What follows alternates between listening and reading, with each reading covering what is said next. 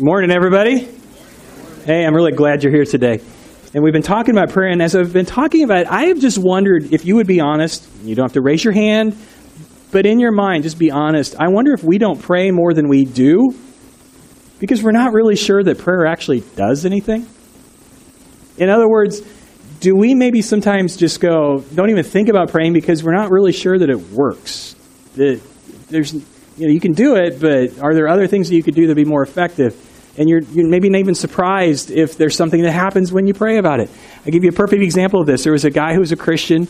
One of the ways that he liked to serve was he had a heart of compassion, especially for sick people. So he would go to the hospital and just pray for people, go up and down the halls, knock on the door. And if the person in the room was open to it, he'd come in, chat for a while, pray with them.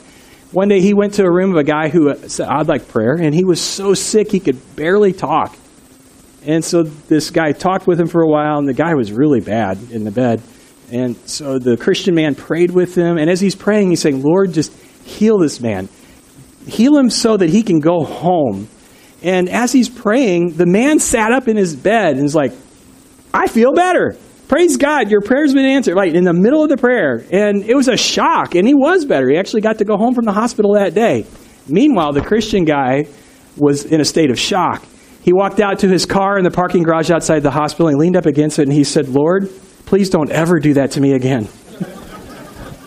Right?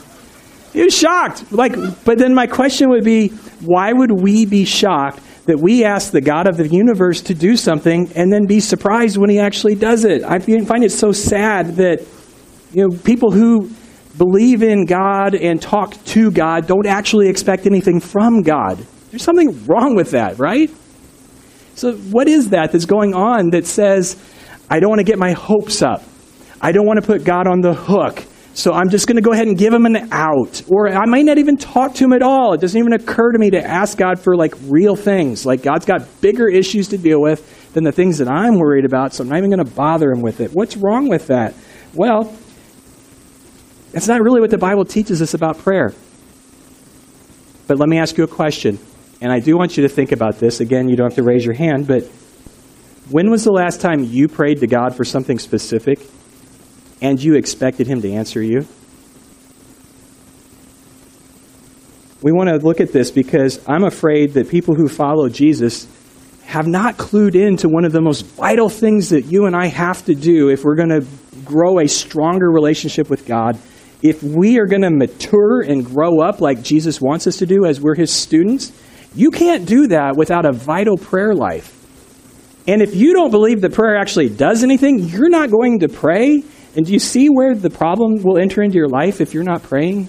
You're not going to grow up. You're not going to. You're missing out on all the things that God has in mind for you. So here's what I want us to do. We're going to continue looking at what Jesus teaches on prayer today. So if you got a Bible, go ahead and turn to Matthew chapter 7. If you got a smartphone app and you got the Bible app up there, you can go ahead and turn to Matthew 7 in that. And if all else fails and you're like, I can't find it or I don't have a Bible, then you can go ahead and just follow along on the screen.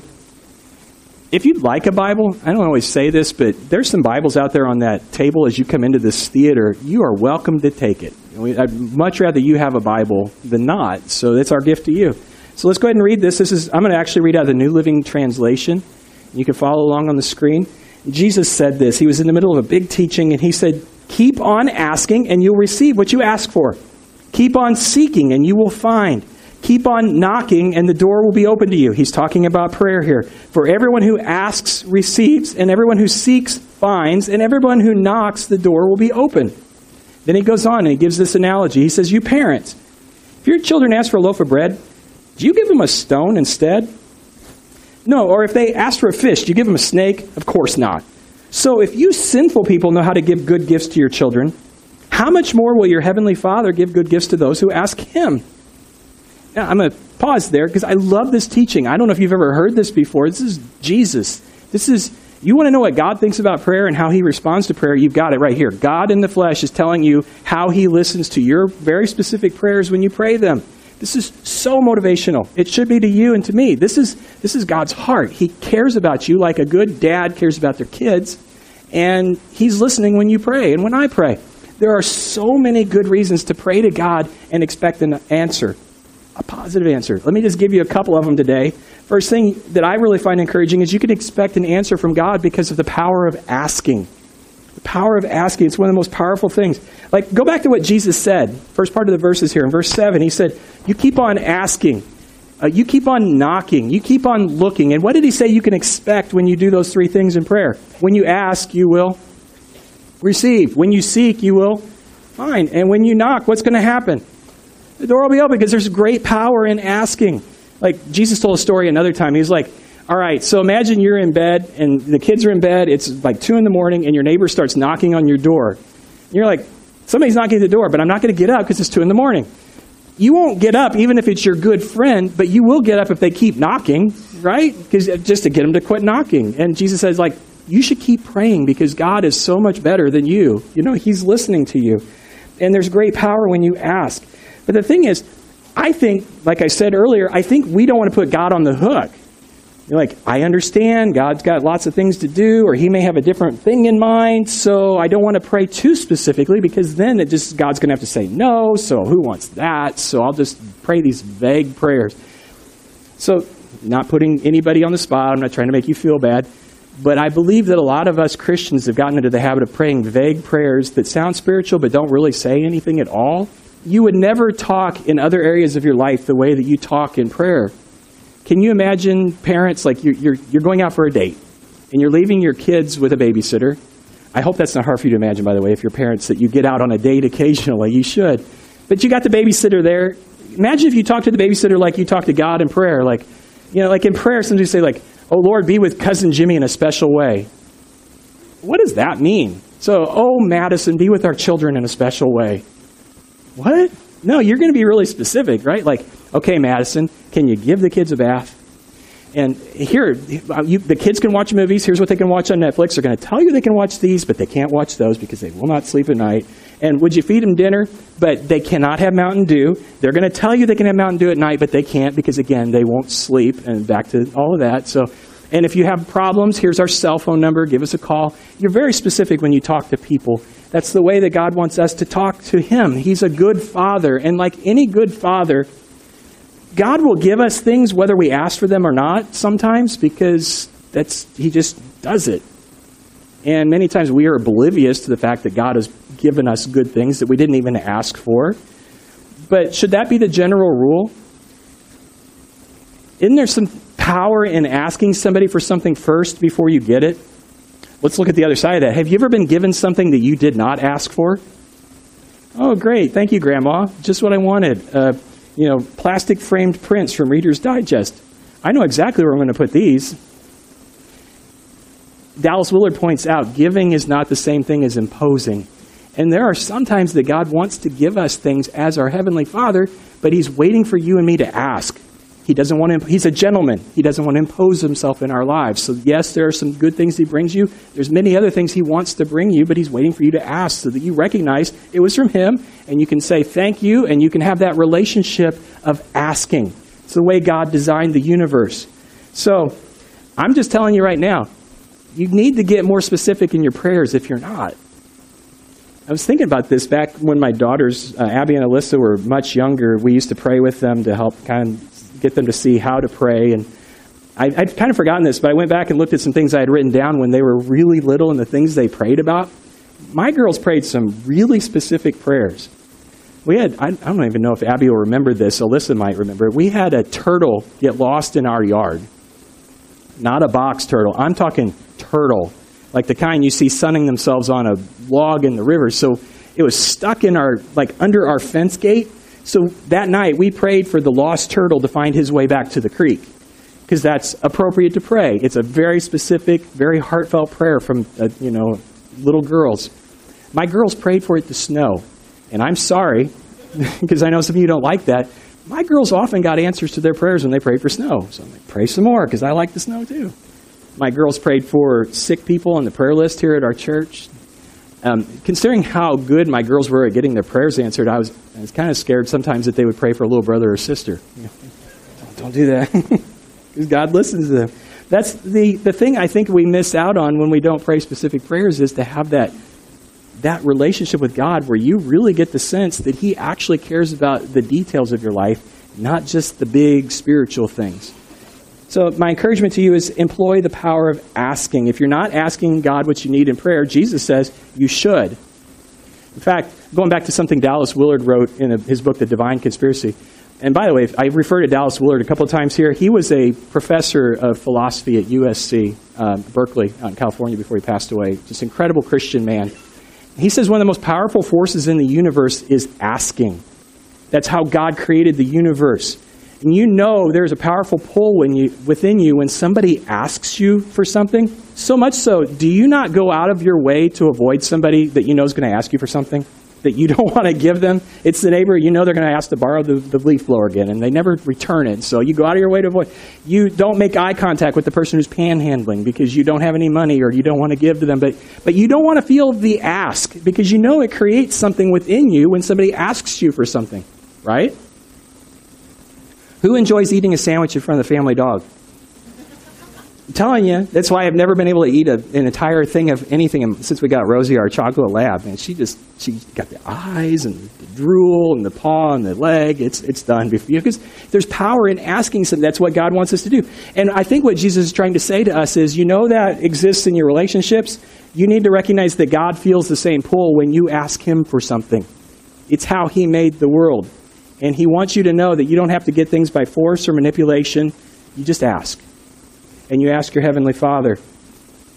And that's what the power of asking is. And Jesus said, seek and you'll find. It's not the only reason that you should be praying some pretty specific prayers and expecting an answer. There's another thing. It's not just the power of asking. It's the power of who you are asking. And put it this way, I'll give you an analogy. When I was growing up, my church played in a volleyball league. And my parents and all the other grown-ups in the church, we would go to the city hall in our town, and there was a big gymnasium. And this volleyball league, different teams would play. We kids weren't allowed to play. We weren't old enough. But that was great, because this city hall was old and ancient, had lots of hallways. So we would just run the hallways, exploring all the different floors. I found the most amazing thing on one of my early explorations, an ancient soda machine filled with Pepsi products. Some of you know where I'm going with this. Who makes Mountain Dew but Pepsi? And there were 16-ounce glass bottles of ice-cold Mountain Dew in this soda machine that I found in the basement of the city hall, which was awesome, except I was a kid. So the one thing you're lacking when you're a kid oftentimes is money. I had no quarters, needed 2 quarters to get the soda. No problem. I'll employ the power of asking. But here's the thing. You got to know who to ask, right? I'm not going to ask my sister or my brother. They don't have any money either. I'm not going to ask the other kids. They don't have any money. You got to go ask the grown-ups. But even then, you got to ask the right grown-ups, right? You don't want to go to your parents because they ask too many questions of their own, like, why do you want the quarters? And how many times have I told you you can't have Mountain Dew at night? Who needs that? You go to your favorite Sunday school teacher. You go to your favorite aunt. You go to the young adults who are dating, and you go to the guy because he doesn't want to look stingy in front of his girlfriend, so you ask him for quarters. And so you employ the power of asking. It's not just asking, it's who you're asking. And that's what Jesus is saying is, you can expect an answer to your prayers because of what God is like. He's the one you're talking to. Like, I love this thing that Jesus said. And you have to picture him with a smile on his face when he said this. He's looking at the audience and says, you parents, you know you're messed up, right? You are evil people. And remember, he's grinning. They're like, yeah, we're pretty bad. But even you know how to take care of your parents. Take care of your kids, right? You know how to give them food when they ask for it and not a snake or a rock or an eel. He says, go from lesser to greater. You evil parents know how to take care of your kids. How much more will a good and perfect God take care of you when you ask him? So there's great confidence in prayer because you're praying to a really good God. And it's one of the things I want to point out, that God is good. When you're talking to him, you have to remember this. Jesus said he's good. There's another place in the Bible. One of Jesus' closest students was a guy named John. And very late in John's life, there's probably lots of Christians in the world at this point. John wrote a letter to some Christians. It's called 1 John in your Bible, 1 John. And in 1 John 1:5, John said, this in essence is the message we heard from Christ and are passing on to you. God is light, pure light, and there's no darkness in him at all, not a trace of it. That's what God is like. He's good. And you got to keep this in mind because, just be honest, as I talk to a lot of people, I get the idea that a lot of people don't think that God is completely good. There are a lot of people who are willing to believe a lot of bad things about God. And I just asked the question, and I'm sure you can kind of follow this logic. If you don't believe God is good, are you going to be inclined to talk to him? And so as you're praying, that's probably one of the things that you and I have to overcome is these thoughts that spring into our mind that would make us believe bad things about God. Romans 12:2 in the Bible says that God's will is good, pleasing, and perfect. So anytime you think about God, you need to realize that he is good, that he only likes things that are good and pleasing and perfect, and that's what he wants for us. So people say the goofiest things, and I'm sorry, I'm not trying to insult you if you've ever said this, but people will say things, well, maybe it was God's will that plane crashed. No, God doesn't like bad things. God doesn't like the plane to go down and the entire Brazilian soccer team to be killed. I mean, somebody crashes planes, but that's not God. Don't put that on him. God doesn't make the forest fire that burns the Great Smoky Mountains and Gatlinburg and kills people and burns down people's homes and churches. That's not God. Don't believe things that spring into your mind about God that reflect darkness, not light. And so that's part of faith in God, is to believe that when the Bible says that he is absolutely good, that he really is. And there's things that'll spring into your mind like, well, if God's so good, why did he allow this? And why is such a... That's not God. You have to believe he's good if you're going to talk to him.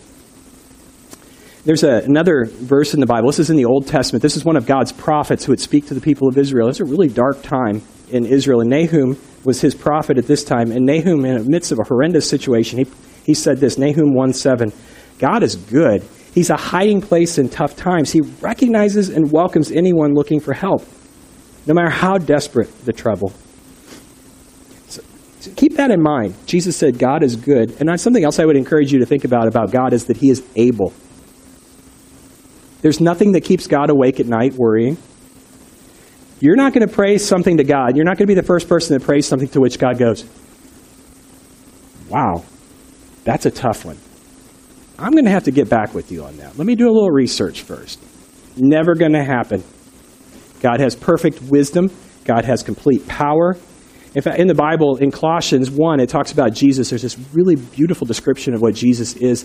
And one of the things it says about him is that not only did he create the entire universe that was created through him and by him and for him, it even says that he holds the entire universe together by his power. Imagine that power as you think about quantum physics. That he's behind everything that we see, and everything we experience, everything we don't even see. And that same God is the God that we're praying to, the God who can do anything. So you think about that next time you're praying about your finances or your relationship or a business problem or any other problem that you're facing. You're talking to the God who has a solution for everything. So you ought to be talking to him and seeking him out. He's able. Excuse me. So here's just my personal experience. As I've talked to God and I've come to him and I've realized I'm talking to the God who's capable of anything good. It seems like the problems that I've got that I've tried to engineer a solution for and try to figure out on my own, if I just bring them to God, it's funny how they melt and just become reconfigured into something that, like, okay, he's got that.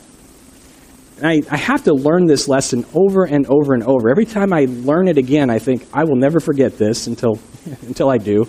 Like this week, I had 3 things on my to-do list that I had no idea what I've been struggling with for a while. And then I finally got to the point where I don't know what else to do. I guess I should pray about this. No joke. Within 30 minutes, all 3 of them were solved after I prayed. And it's again like, Brian, you big dummy, why don't you just start with prayer? Right? And that's my encouragement to you. Remember who you're talking to. Hebrews 4:16 in the Bible says this, let's approach the throne of grace of God with confidence so that we may receive mercy and find grace to help us in our time of need. The bottom line is we can trust God to help us. That's the kind of God he is. He's a God of grace, not a God of scolding, not a God of, who told you could pray to me? He's not like that. You can trust him. And so many times I forget to just ask God. And so many times, even when I do pray, I don't pray with that sense of expectation that God's actually going to do something about it. Now, having said that, I think that I see some of you nodding your head. I think some of you are with me on this. Even in the Bible, the earliest Christians, they goofed up on this too. It makes me feel better about myself. I'm not the only guy who has to learn and relearn this lesson. One of my favorite true stories in the Bible is in Acts chapter 12. You can turn there if you want. You might want to read this later, though. This is a true historical account of something that happened early in the history of the church. So in Acts chapter 12, in Jerusalem, the ruler of that region was a guy named King Herod. Now, there's been several King Herods. That was kind of a title more than a name. So it's a different Herod than the one that tried to kill baby Jesus. But the Roman Empire put Herod in charge. Herod had one of the apostles named James arrested and executed. He saw his popularity polls go up with the Jewish leaders. So he's like, oh, this is great. I know what I'll do. I'll arrest Peter, one of the other apostles, put him in prison and execute him. So Peter is in prison, awaiting trial the next day, probably facing execution. And he's asleep in prison, and the entire church is gathered in homes praying for him. In one home in particular, there's like the apostles and other people gathered and praying. They're praying that the Lord would deliver Peter somehow. Meanwhile, it's at night. It's like 3 a.m. Peter's asleep in his jail cell. An angel of the Lord goes into his cell and knocks him in the ribs and wakes him up. Peter wakes up and sits up. There's an angel in his cell. He thinks he's dreaming. And the angel says, Peter, put your clothes on. Again, he's dreaming. I'm dreaming this. He puts his clothes on. The chains fall off. The door to the cell opens. The angel says, come on. He's like impatient with Peter. Come on, let's go. Peter's walking through the jail thinking, I'm dreaming. This is a vision. They get all the way to this massive iron gate that opens out into the street, and it opens all by itself. And Peter's now standing in the street, 3 a.m. outside the prison, and the angel's like, go. And at that moment, Peter realized, I'm not dreaming. And you read this in Acts chapter 12 and verse 11. It says, Peter finally came to his senses, and he said, it's really true. The Lord sent his angel and saved me from Herod and what the Jewish leaders had planned to do to me. When he realized this, he went to the home of Mary, the mother of John Mark, where many were gathered for prayer. And he knocked at the door in the gate, and a servant girl named Rhoda came to open it. When she recognized Peter's voice, she was so overjoyed that instead of opening the door, she ran back inside and told everyone, Peter's standing at the door. Remember, it's 3 a.m. They're praying. You're out of your mind. She insisted. They decided, well, it must be his angel. They must have already killed him, and now his angel's here. Meanwhile, Peter's still standing there knocking. They finally opened the door, and they saw him, and they were amazed. He's like, be quiet. They're looking for me. And he told them how the Lord had led him out of prison. I love this. What are they praying for at 3 a.m? Peter to be delivered by the Lord. Peter's delivered by the Lord, and they're not expecting God to actually do what they're gathered there to do, to pray. It makes me feel better about myself. But this is God we're talking about, who is good and powerful and who can take people out of prison if he wants to, because nothing's too difficult for him. I love this. Like in Matthew 18, Jesus said, I mean this, when 2 or 3 of you gather on anything at all on earth and make a prayer of it, my Father in heaven goes into action. And when 2 or 3 of you are together because of me, you can be sure that I will be there. And the church was together, and Jesus was there, and Peter was delivered. How many times do you pray with that sense of expectancy? And I think God's ready to answer you. Maybe more ready than you are ready to ask him. You heard of Max Lucado, right? Pastor, author. He wrote this. He said, our prayers might be awkward. Our attempts might be feeble. But since the power of prayer is in the one who hears our prayers and not in the one who prays it, our prayers do make a difference. So here's my entire bottom line for you. I want you to walk out of here today confident that God listens to you when you pray and expecting an answer when you do pray. So I'm out of time, so I want to give you something practical to do with this, to apply this. You see at the bottom of your worship folder, there's some dots there?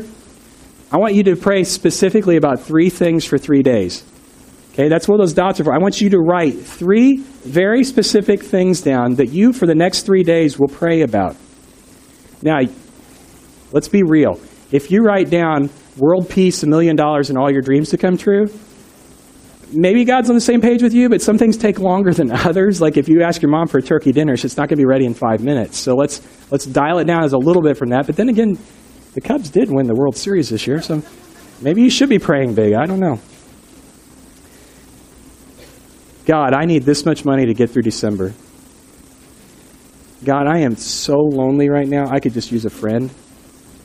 God, I've been sick with this sinus thing for months now. Can you heal this? I have a problem with somebody at work, and I can't seem to figure it out. God, can you help me with that? Specific prayers. Don't be afraid to put God on the hook. Now, does God always say yes? Loving parents sometimes say no or not. That's next week's message. You ought to come back and hear it. But you should be asking. In fact, let's go ahead and pray to God right now. Father, I love it that you tell us we can call you Father. And you really mean that. You mean in every sense of the word that when we look at what a really good dad here on earth is like, that you're that and more. And that's the kind of relationship you want with us, where we can just talk to you, where we can talk about things that are important to us, and we don't have to just over-spiritualize it or just think about what we should be talking about, but we can say to you exactly what's in our heart, ask you for exactly what we need, and expect an answer and a response. And so I pray, Father, you give us that kind of conviction that we could pray like that. That would be like the thing that strengthens our faith in you, to realize that you do say yes to us, and that we should have so much gratitude for what you've already done for us. And I want to pray for people here this morning, Father, and I know they're here every week, people who just are hurting, and they need you desperately. And I ask that you would help them to be humble enough to just reach out to you. And I also realize that the way you've offered salvation to us is for us to ask you for it, to ask you to forgive our sins, to ask you to lead our lives. So I pray for people here today, Father, who are not believers in Jesus, that you would give them the courage to take that step today to do that. And I pray all this in Jesus' name. Amen.